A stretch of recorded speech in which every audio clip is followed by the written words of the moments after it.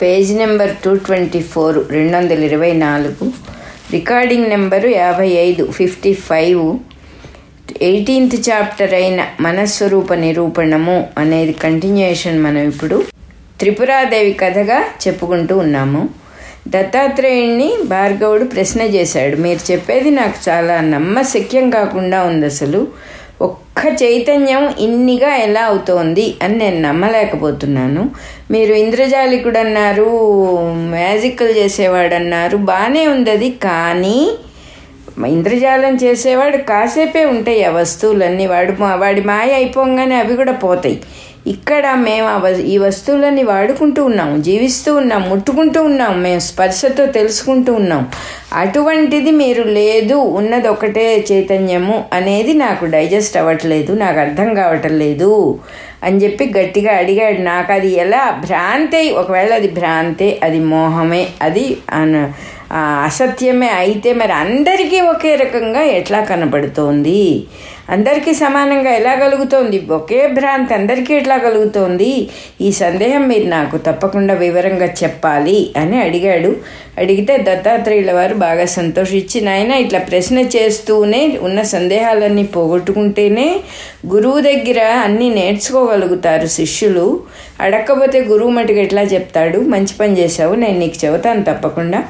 చైతన్య స్వరూపం ఒక్కటే ఇన్నిగా ఎలా అవుతుంది అని అడుగుతున్నావు, బాగుంది. మరి నీ కళలో నువ్వు ఒక్కడివే కదా ఉన్నావు, ఎవరూ లేరు పక్కన. నీ కళలో ఎవరికీ ఎంట్రీ లేదు. మరి అట్లాంటప్పుడు ఎన్ని సృష్టించావు కళలో? ఎన్నున్నాయి? ఎంతమంది ఉన్నారు?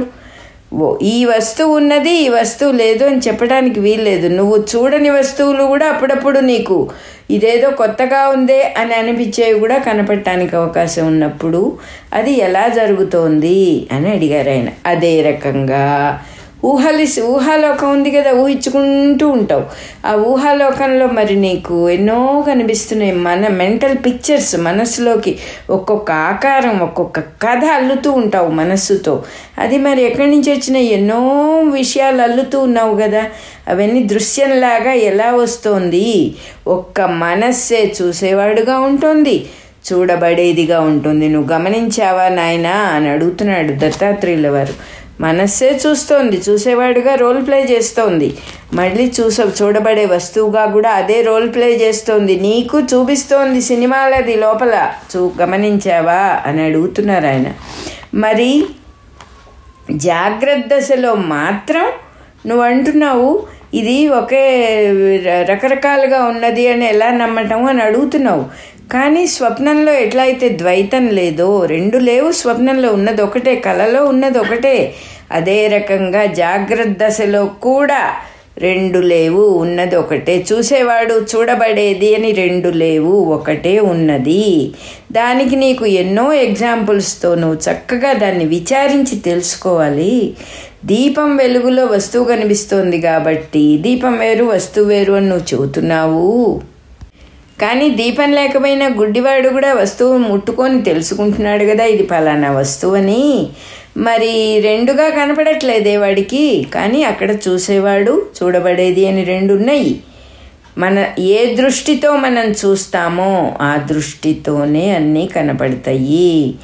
ప్రతి వ్యక్తి కూడా వస్తువుని స్మరించేటప్పుడు దాని రూపాన్ని మనస్సుతో చూస్తున్నాడు.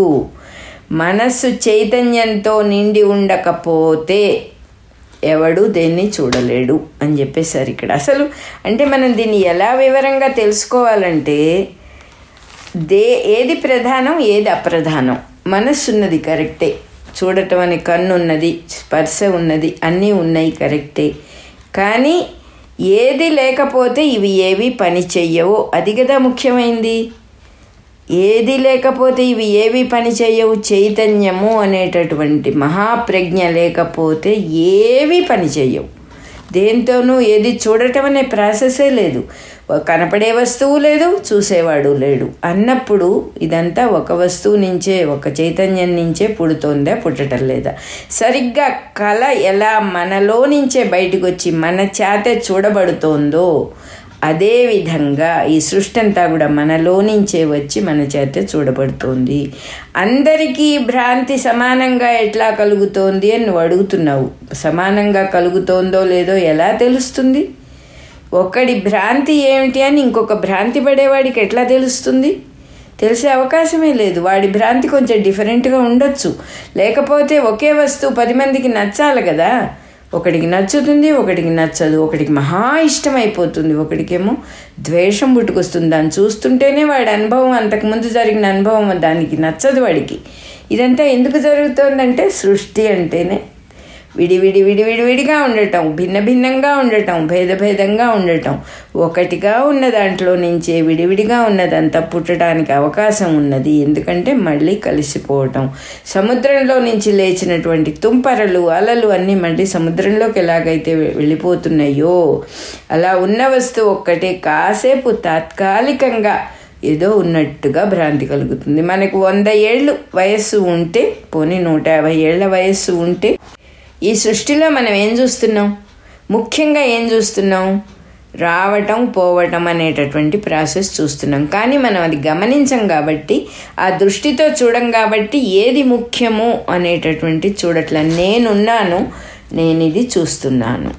నేను కళ్ళు మూసుకుంటే నాకు అది కనపడదు. నేను ధ్యానంలో ఉంటే నాకు అది కనపడదు. నేను నిద్రలో ఉంటే నాకు అది కనపడదు.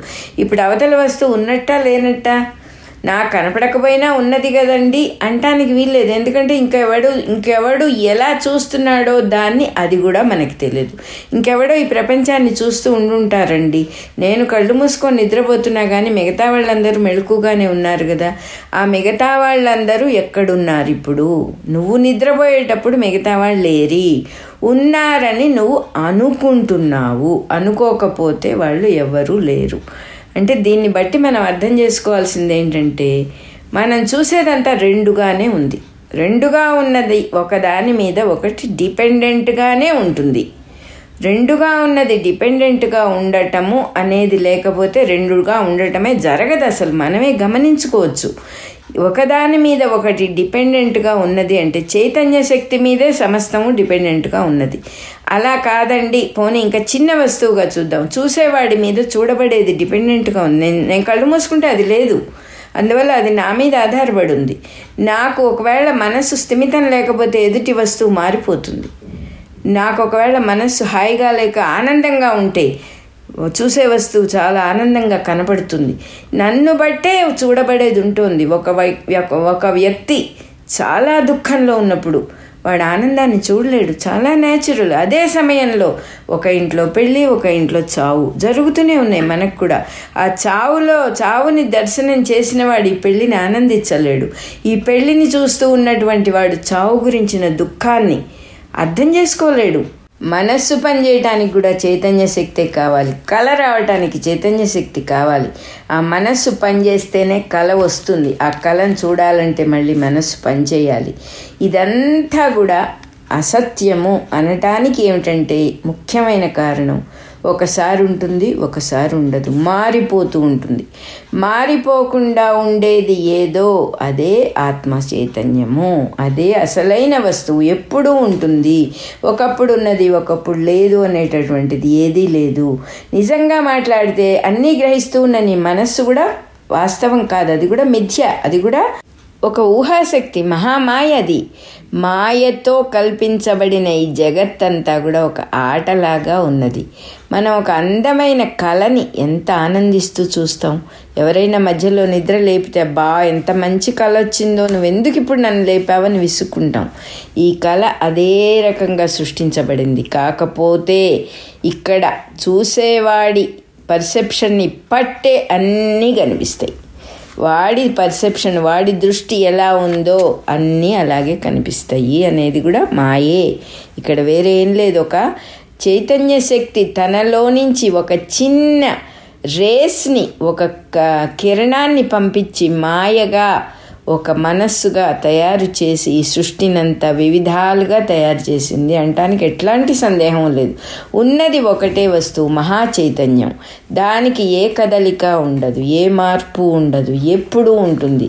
ఆ చైతన్య శక్తి మనం కూడా కళ్ళు మూసుకొని నిద్రపోతూనే ఉంటాం. దాంట్లో ఏమి స్వారస్యం ఉంటుంది, ఏం అద్భుతం ఉంటుంది? ఈ ప్రకృతిగా విస్తరించినటువంటి ఆ ప్రకృతి మాత ఎంత అద్భుతంగా ఉంది. ఒక మనిషి యొక్క ప్రకృతి, ఒక జంతువు యొక్క ప్రకృతి, ఒక చెట్టు యొక్క ప్రకృతి, మొత్తం అంతా కలిపి ఒక అద్భుతమైన ప్రకృతి, ఒక నేచర్, అద్భుతమైన స్ప్లెండర్ ఆఫ్ నేచర్. మనకు తలుచుకుంటేనే ప్రాణం అట్లా లేచొస్తుంది. ఈ సృష్టిలో ఎన్ని అద్భుతాలు ఉన్నాయి, కానీ ఉన్నాయి అని ఎస్టాబ్లిష్ చేసి చెప్పటానికి వీల్లేదు. మనం ఊహించుకుంటూ అవన్నీ ఉన్నాయని ఆనందించుకుంటూ మళ్ళీ రాత్రవంగానే మనలోకి మనల్ని మనం విస్మరించుకుంటూ నిద్రపోవటము. కానీ ఆత్మ చైతన్యం నిద్రపోదు, ఎప్పుడు మెళకుగానే ఉంటుంది. మనం విడిపడ్డాం కాబట్టి మనకు నిద్ర అవసరమైంది, విడిపడ్డాం అనుకుంటున్నాం కాబట్టి. ఈ ఆత్మ చైతన్యం ఎప్పుడు అదే రకంగా ఉంటుంది. కానీ తన పూర్తి స్వాతంత్ర్యము చేత అంటున్నారు. ఇక్కడ స్వాతంత్ర్యము అనే మాట బాగా అర్థం చేసుకోవాలి. స్వాతంత్రం అంటే ఏంటంటే నీకు దాని నుంచి ఏమీ అక్కర్లేదు, అది స్వాతంత్రం. లేకపోతే ముడి వేసుకుంటాం, మనం చేసే పనిని దాని యొక్క ఫలితంతో ముడిపెట్టుకున్నప్పుడు అస్వతంత్రులం అయిపోతాం. నా మేనల్లుడు, నా తమ్ముడు, వాణ్ణి నేను ఎట్లా మోసం చేస్తాను, వాణ్ణి నేను ఎట్లా క్షమించకుండా ఉంటాను అంటే ఒక కారణంతో ఒక ముడిపెట్టినప్పుడు మన యాక్షన్కి స్వాతంత్ర్యం ఉండదు. ఇక్కడ అట్లా కాదు, ఆత్మశక్తి పరమ స్వాతంత్ర్యం. ఆ పరమ స్వాతంత్ర్యం వల్లనే ఇది చెడు, ఇది మంచి, ఇది హింస, ఇది అహింస అని రెండు లేవు. ఇక్కడ విస్తరించుకుంటూ వెళ్ళిపోయింది అంతే. కొన్ని హింసగా కనపడతాయి, కొంతమంది రాక్షసుల్లాగా కనబడతారు, కొంతమంది దేవతల్లాగా కనబడతారు. ఆట అనేక పాత్రలతో సంబంధించినటువంటి ఆట ఆడుకుంటూ ఉన్నది ఆత్మ చైతన్యం. ఎంత ఆట ఆడినా కూడా ఎంత స్వతంత్రురాలంటే విస్తరించుకుంటూ పోతుంది. ఎంత స్వతంత్రం ఆత్మశక్తి కంటే విస్తరించుకుంటూ పోతుంది, కానీ వెనక్కి తిరిగి చూడదు. దాన్ని మంచా చెడా అని జడ్జిమెంట్ చెయ్యదు. ఎందుకంటే ఉన్నదంతా పర్ఫెక్షన్ అనేటటువంటి చక్కని అద్భుతమైనటువంటి మహాశక్తి, నిర్మలమైనటువంటి మహాశక్తి, కేవల చైతన్యం. ఆ మట్టి ముద్దని, ఆ బంకమట్టి ముద్దని, మెత్తని ముద్దని ఏ బొమ్మలైనా చేయొచ్చు, మళ్ళీ ముద్ద కూడా చేయొచ్చు. ఎటువంటి సందేహం లేదు, ఆ మట్టిలో ఎటువంటి తేడా రాదు. మనం ఏ బొమ్మ చేసినా మళ్ళీ ముద్ద చేసినా అది అలాగే ఉంటుంది, కేవల చైతన్యం. వెండి ముద్దని తీసుకెళ్ళి ఎన్నైనా వస్తువులు, ఎన్ని బొమ్మలు చేయొచ్చు. అమ్మవారి బొమ్మ చేయొచ్చు, రాక్షసుల బొమ్మలు చేయొచ్చు, జంతువుల బొమ్మలు చేయొచ్చు, మళ్ళీ కరిగించి ముద్ద చేయవచ్చు. కేవల చైతన్యము అంటే వెండి ముద్ద, కేవల చైతన్యము అంటే బంకమట్టి ముద్ద, చక్కని ముద్ద రెడీగా ఉంది ఎన్ని వస్తువులైనా తయారు చేయటానికి. అంటే కేవల చైతన్యము ఎప్పుడు ఉండేది, ఈ రూపాలన్నీ కూడా మారిపోతూ ఉండేవి అని మనం ఎంతో జాగ్రత్తగా అర్థం చేసుకోవాలి. ఇది అంటే మనం దేన్ని పట్టుకోవాలి? కేవల చైతన్యాన్ని పట్టుకోవాలా, మారిపోయేదాన్ని పట్టుకోవాలా? మారిపోయేదాన్ని పట్టుకుంటే ఏమవుతుందో మనకి తెలుసు కదా, చేస్తూనే ఉన్నాం కదా ఆ పని. మనకు పుట్టిన పిల్లవాడినో మనవడినో మనవరాలనో అలా పట్టుకొని వాళ్ళు మన చేయి దాటిపోతూ ఉంటే, అయ్యో మా చిన్నప్పుడు నా ఒళ్ళో పడుకునేవాడే, ఇప్పుడు నా అమ్మమ్మ అంటే ఏంటో కూడా చూడకుండా వెళ్ళిపోతున్నాడే అని బాధపడుతున్నాం కదా. అయ్యో నాయనమ్మ నా కొంగు పట్టుకు తిరిగేవాడే, ఇప్పుడు వాడి పెళ్ళయింది, వాడు నా మొహం కూడా చూడట్లేదే. ఇవన్నీ ఏమిటి? ఏమన్నా అర్థం ఉందా అసలు? దేన్ని పట్టుకోవాలి మనం? సర్వత్రా ఉండేటటువంటి కేవల చైతన్యం ఎప్పుడు ఉండేది, అదే నా స్వరూపం. నాకు ఏది అక్కర్లేదు అనేది నా స్వాతంత్రం. I want nothing. నాకు ఏది, నేను already I'm blessed with everything. ఆ మోక్షము అనేది కూడా నాకు అవసరం లేదు, ఎందుకంటే నాకు బంధమే లేదు. బంధం లేనటువంటి కేవల చైతన్యాన్ని నేను అని తెలుసుకోవటమే ముక్తి. అప్పుడు ఏమీ అడగం, అదే పరమ స్వాతంత్రం. ఏమున్నా పర్వాలా, ఏం లేకపోయినా పర్వాలా. ఋషుల యొక్క స్థితి ఇది. వాళ్ళు అన్నీ ఎలవ్ చేస్తారు, ఎందుకంటే ఏది జరిగినా హింసగా అనిపించినా, అహింసగా అనిపించినా, శాపంగా అనిపించినా, వరంగా అనిపించినా పోయేదంటూ ఏమీ లేదు. ఉన్న వస్తువు ఎప్పుడు ఉంటుందని తెలిసిన వాళ్ళు అనమాట, నిర్వికారంగా అలా ఉండగలుగుతారు.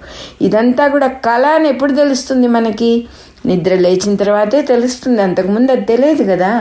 దాన్ని మనం అనుభవిస్తూ భయం వేసినప్పుడు కేకలు పెడుతూ ఏడుస్తూ, లేకపోతే ఆనందం కలిగినప్పుడు ఆనందం కలలో ఆనందపడుతూ ఉంటాం కదా. ఈ జాగ్రత్త అనేటటువంటిది ఎంత పెద్ద కళ, అందుకని మనం గ్రహించలేకపోతున్నాం. దీంట్లో నుంచి మెళకువ మనకు రానందువల్ల ఇది కళ అని గ్రహించలేకపోతున్నాం. 100 ఏళ్ల కళ, 150 ఏళ్ల కళ, ఇది ఎప్పటికి మెళుకు వస్తుంది? మెళుకు రాకుండానే దేహాన్ని వదిలేస్తున్నాం. మళ్ళీ కళ కంటిన్యూయేషన్ అవుతుంది. ఈ రిటర్న్ టికెట్ కొనుక్కోవద్దు మీరు అని చెప్పి చెప్తూ ఉన్నారు ఆనందమయ్యమా అని ఒక మహానుభావురాలు. భూమికి మళ్ళీ మీరు రిటర్న్ టికెట్ కొనుక్కోకుండా ఉండే అవకాశం ఉంది ఇక్కడ భూమి మీద. మీరు సాధన చేసుకోండి, విచారణ చేసుకోండి. మీరు ఏ పని చేసినా కూడా భగవదర్పణంగా చేయండి. స్వామిని తలుచుకోండి, ఆ అమ్మవారిని తలుచుకొని చేయండి. మీకు కర్మబంధం లేకుండా పోతుంది. కర్మబంధం లేకపోవటమే రిటర్న్ టికెట్ లేకపోవటం. లేకపోతే మళ్ళీ మీ కళ కంటిన్యూ అవుతుంది. వద్దు, ఇది మీకు ఇది ఆగకుండా వెళ్ళిపోయేటటువంటి మహాప్రవాహము, అజ్ఞానం ఇది అని చెప్పి చెప్పారన్నమాట ఆవిడ. అదే రకంగా దత్తాత్రేయుల వారు ఇంకా ఇంకా ఇంకా చెప్తూ ఉన్నారు భార్గవుడికి, చైతన్య శక్తిని జాగ్రత్తగా పరిశీలించు నాయన. ఇదంతా కూడా కేవలం కళ. ఆత్మశక్తి స్వాతంత్రం వల్ల మనస్సుని కల్పించుకొని అనేక దృశ్యాల్ని కల్పించి చూసేవాడుగా తనే ఉన్నది, చూడబడే దృశ్యంగా తనే ఉన్నది. ఆత్మశక్తి అసలు స్వరూపం ఏమిటంటే కేవల చైతన్యంగా నిర్వికల్పంగా ఉంటుంది. చక్కగా నువ్వు జాగ్రత్తగా గమనిస్తే ఇది ఆకాశంలాగా పూర్ణంగా ఉంటుంది, సూక్ష్మంగా ఉంటుంది, నిరంజనం ఎప్పుడూ ఉంటుంది, నిరాకారం, ఏ ఆకారము లేకుండా ఉంటుంది. అయినా కూడా ఆకాశం ఆత్మతో సమానం కాదు. ఎందుకంటే ఆత్మలో ఉన్న చైతన్యం ఆకాశానికి లేదు, ఆకాశం కూడా ఆత్మలో భాగమే. అది తెలుసుకోవాలి. అజ్ఞానులందరూ కూడా ఆత్మను చూస్తూ ఆకాశాన్ని చూస్తున్నాం అనుకుంటున్నారు. అందువల్ల ఎలా ఉంటుందిటంటే సూర్యుడి కాంతి చూసే గుడ్లగూబలు చీకటినే చూస్తున్నట్టుగా జ్ఞానులైతే ఆకాశాన్ని ఆత్మగా చూస్తారు, అజ్ఞానులు ఆత్మని ఆకాశంగా చూస్తున్నారు. ఇంతకంటే మనకి ఎగ్జాంపుల్ ఏం చెబుతాం మనం? చైతన్య స్వరూపమైన స్వచ్ఛమైన తన స్వాతంత్ర్యము అనే వైభవం చేత ఎక్కడ ముడిపడి లేదు, దేని మీద డిపెండ్ అయ్యి లేదు, నిరాలంబంగా ఉంది, దేన్ని ఆధారం చేసుకొని లేదు. ఏది పడిపోయినా ఇది పడిపోకుండా తానుగా నిలబడి ఉన్నటువంటి ఒక్కటిగా ఉన్న ఆత్మ చైతన్య శక్తి అనేక విధాలుగా కనపడుతూ ఉన్నది. అంతే. ఈ జాగ్రత్త అనే కళలో నుంచి నువ్వు ఎప్పుడైతే లేస్తావో, మెళకువ తెచ్చుకుంటావో, నీకు ఎవేకనింగ్ అని పేరు పెట్టారు. అందుకే ఎవేకనింగ్ అవుతుందో, నీకు మెళకువ వస్తుందో, అప్పుడు ఇన్ని లేవు, ఉన్నదొక్కటే. ఇది కళ, ఇది జాగ్రత్త అనే కళ. నేను జాగ్రత్త ప్రపంచము అనే ఇంకొక పెద్ద కళలోనికి మెళకువ వచ్చిందా నాకు? ఈ కళలో నుంచి మెళకువ వస్తే కదా ఇది కళ అని తెలిసేది అని అన్ని విషయాలు తెలిసిపోతాయన్నమాట. ఎప్పుడైతే ఇది మోహము, ఇది మాయా అని తెలుసుకున్నాడో, ఇన్ని రూపాలు లేవని తెలుసుకున్నాడో, ఆ తెలుసుకున్న వాడికి మటుకు ఆత్మశక్తి ఒక్కటే కనబడుతుంది. మిగతా ఎంతమంది ఎంత మోహితులై ఈ సృష్టి ఎలా ఉన్నా కూడా అంతా ఒకటే అని చూస్తాడు. ఎంతమందికి ఇది సత్యంగా కనపడినా, ఇది నిజంగా కనపడినా కూడా ఆత్మతత్వాన్ని తెలుసుకున్న చిదాత్మస్వరూపులైన వాళ్ళకి ఈ జగత్తులో, ఈ ప్రపంచంలో కనపడే రూపాలన్నీ అసత్యాలుగా, తమ స్వరూపమైన ఆత్మ ఒక్కటియే సత్యముగా కనపడుతుంది అంటున్నారు. తమ స్వరూపము అని చెబుతూ ఉన్నారు. అంటే మనం ఎక్స్పాండ్ అవ్వాలి. మనలో నుంచి వచ్చింది సృష్టి. మనము ఎక్కడ దృష్టి పెడితే అక్కడ సృష్టి జరుగుతోంది అనేది కూడా మనం తెలుసుకోవటల్లా. మన అమ్మాయి మీద దృష్టి పెట్టినప్పుడు అమ్మాయిని క్రియేట్ చేస్తున్నాం, అమ్మాయి స్వభావాన్ని క్రియేట్ చేస్తున్నాం, అమ్మాయి ఎలా ఉందో చూస్తున్నాం. అబ్బాయి మీద దృష్టి పెట్టినప్పుడు అబ్బాయిని క్రియేట్ చేస్తున్నాం.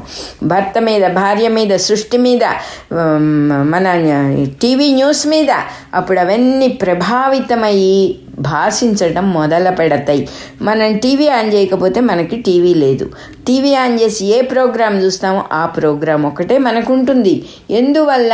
మనమే దాన్ని ప్రేరేపించి భాషింప చేస్తున్నాం. అది మూసేస్తే మనకు ఉండదు. మనం కళ్ళు మూసుకొని నిద్రపోతుంటే మనకి ఏమీ లేదు, జగత్తే లేదు. ఎందువల్ల? Everything is depending upon us. మన ఆత్మశక్తి మీద డిపెండ్ అయ్యి ఉంది. అది నా ఏదో ఆత్మశక్తి, చైతన్య స్వరూపమైన ఆత్మశక్తి కాదు, నా యొక్క శక్తి ఇది. నేను సృష్టిస్తున్నా, మళ్ళీ నాలోకే తీసుకుంటున్నా. ఉన్నది నేనే, వేరే ఏమీ లేదు. స్వాత్మశక్తి అన్నారు. అందుకని ఫస్ట్ చాప్టర్లోనే స్వాత్మశక్తిని ధ్యానించి గురు శిష్యులు ఇద్దరు, పరశురాముడు సుమేధుడు ఇద్దరూ కూడా స్వాత్మశక్తిని ధ్యానించి నిద్రించిరి.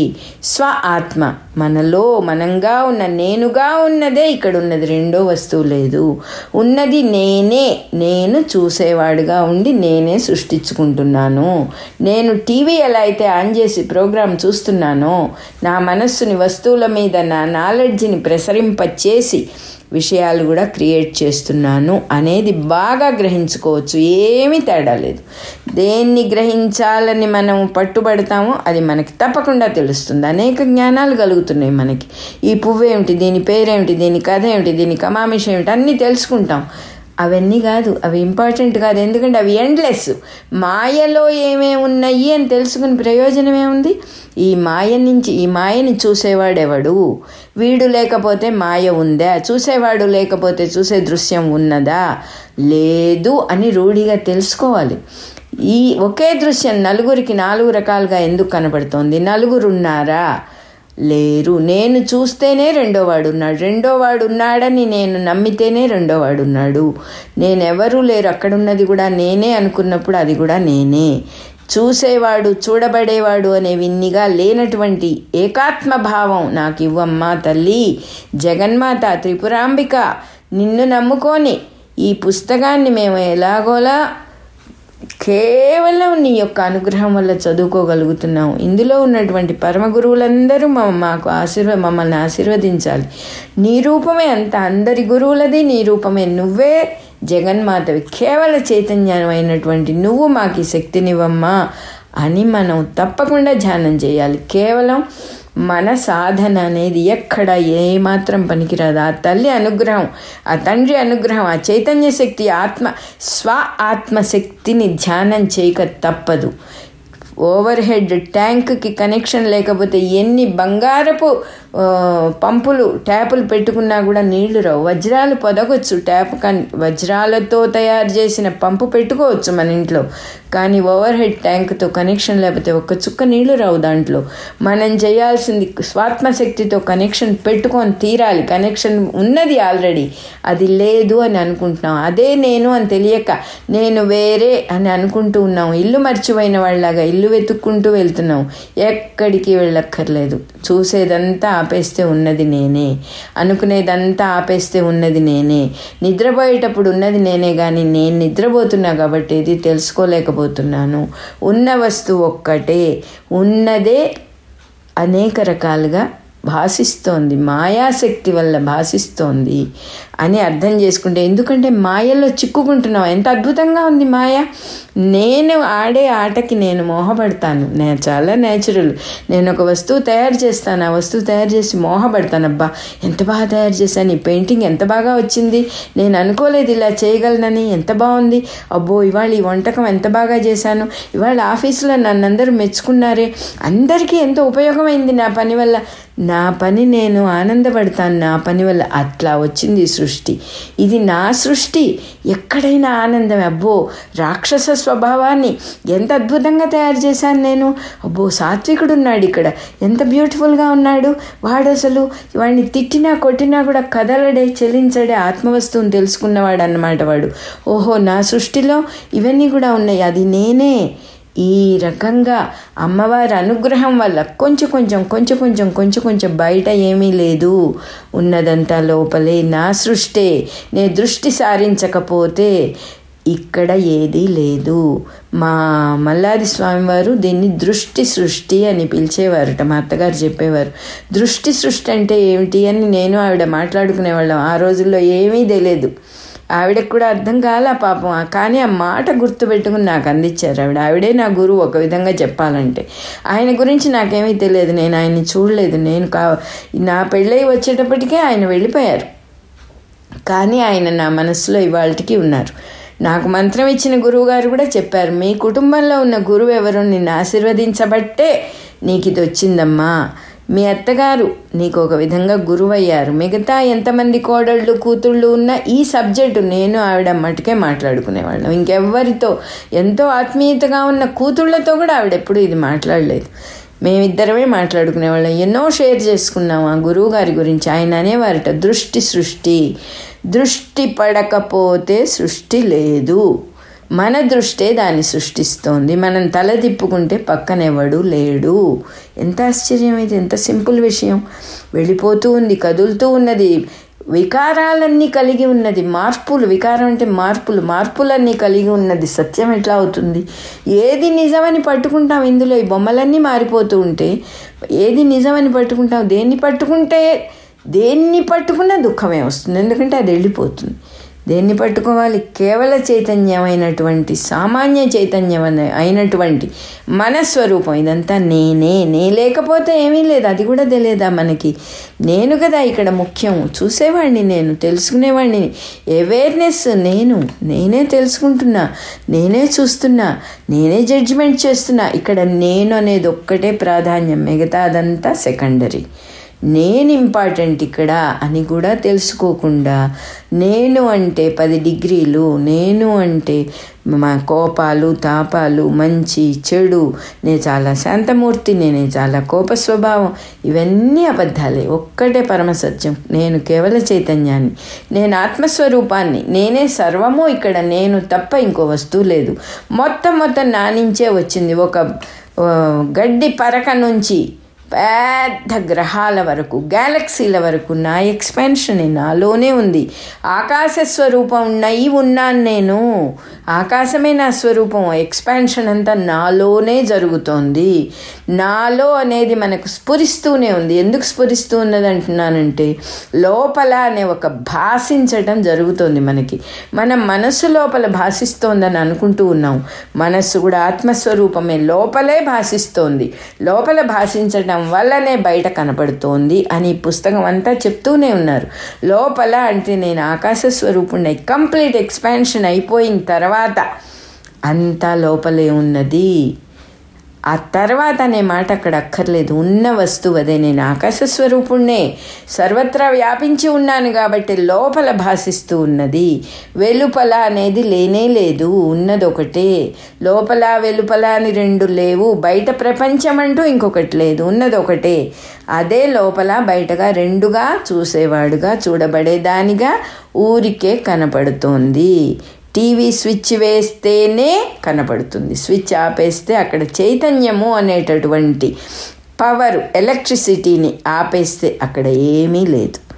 ఇక్కడ కూడా నా దృష్టి అనేటటువంటి చైతన్య శక్తిని మూసేస్తే, నా కన్ను నేను మూసేసి నా మనస్సును నేను విత్డ్రా చేసేసుకుంటే ఇక్కడ ఏమీ లేదు. Nothing exist. ఇంకొకళ్ళకి ఎవరికో ఎగ్జిస్ట్ అవుతోంది కదా, ఇట్ డజంట్. అసలు మనకి సంబంధమే లేదు. అది సంబంధం లేదంటే ఇంకొకడు ఉన్నాడో లేదో మనకు తెలియదు. ఉన్నాడు అని నువ్వు నిద్రలేచి వాడు ఉన్నాడని అనుకుంటే వాడిని నువ్వు సృష్టించావన్నమాట. వాడికి ఉండొచ్చు ఆ సృష్టి. నువ్వు నిద్రపోగానే వాడు కూడా పోయాడు, మొత్తం పోయింది కంప్లీట్గా. అంత నిరామయం, నిరాలంబ స్థితి. కేవల చైతన్యం. వెండి ముద్ద చేసి అక్కడ పెట్టామంతే. దాంతో నువ్వు మళ్ళీ నిద్రలేచి ఎన్ని ఆకారాలైనా చేసుకోవచ్చు. ఉన్నది ఒకటే వస్తువు. అది ఇక్కడ మనకి భగవద్గీతలో విశ్వరూప సందర్శనంలో ఒక మాట చెప్తాడు పరమాత్మ. అది చాలా నాకు ఇంతకుముందు మనం గ్రహించని విషయం. ఏం చెప్తారంటే, ఆయన భరించలేకపోతాడు అర్జునుడు ఆ సృష్టిని చూసి. ఏమిటి నీ నోళ్ళన్నీ కూడా అగ్నిని కక్కుతూ ఉంటే జనమంతా కూడా దాంట్లోకి ఆహుతైపోతున్నారు, ఇది నేను చూడలేకపోతున్నాను అంటాడు. అంటే అప్పుడు చూతాడు పరమాత్మ, నా సృష్టిలో అన్నీ ఉంటాయి, ఇది ఉంది ఇది లేదు అని ఉండదు. భయంకరత్వం ఉంటుంది తప్పకుండా, అహింస ఉంటుంది, హింస కూడా ఉంటుంది, అన్నీ ఉంటాయి. ఇది ఉంది ఇది, ఎందుకంటే నాకే తేడా లేదు. ఉన్నవాడిని ఒక్కడనే కాబట్టి, అన్నిగా నేనే అయినాను కాబట్టి ఇది తప్పు ఇది ఒప్పు అనేది లేదు ఇక్కడ. ఆ భయంకరత్వాన్ని నేనిప్పుడు కాలస్వరూపుణ్ణై ఉన్నాను కనుక, లయాత్మకంగా ఉన్నాను కనుక, అన్నిటినీ మింగేసేటువంటి ఆహుతి చేసుకునే స్థితిలో ఉన్నాను కనుక, ఈ కాలంలో నేను కాలస్వరూపుణ్ణి కనుక నీకు అట్లా కనపడుతోంది. నువ్వు వద్దు, చూడలేను అంటే దాన్ని ఉపసంహరించేస్తానంటాడు పరమాత్మ. తన మామూలు స్వరూపాన్ని చూపిస్తాడు. అడుగుతాడు అర్జునుడు, నువ్వు మామూలుగా కనపడు, నా బావలాగా కనపడు అంటే చూపిస్తాడు.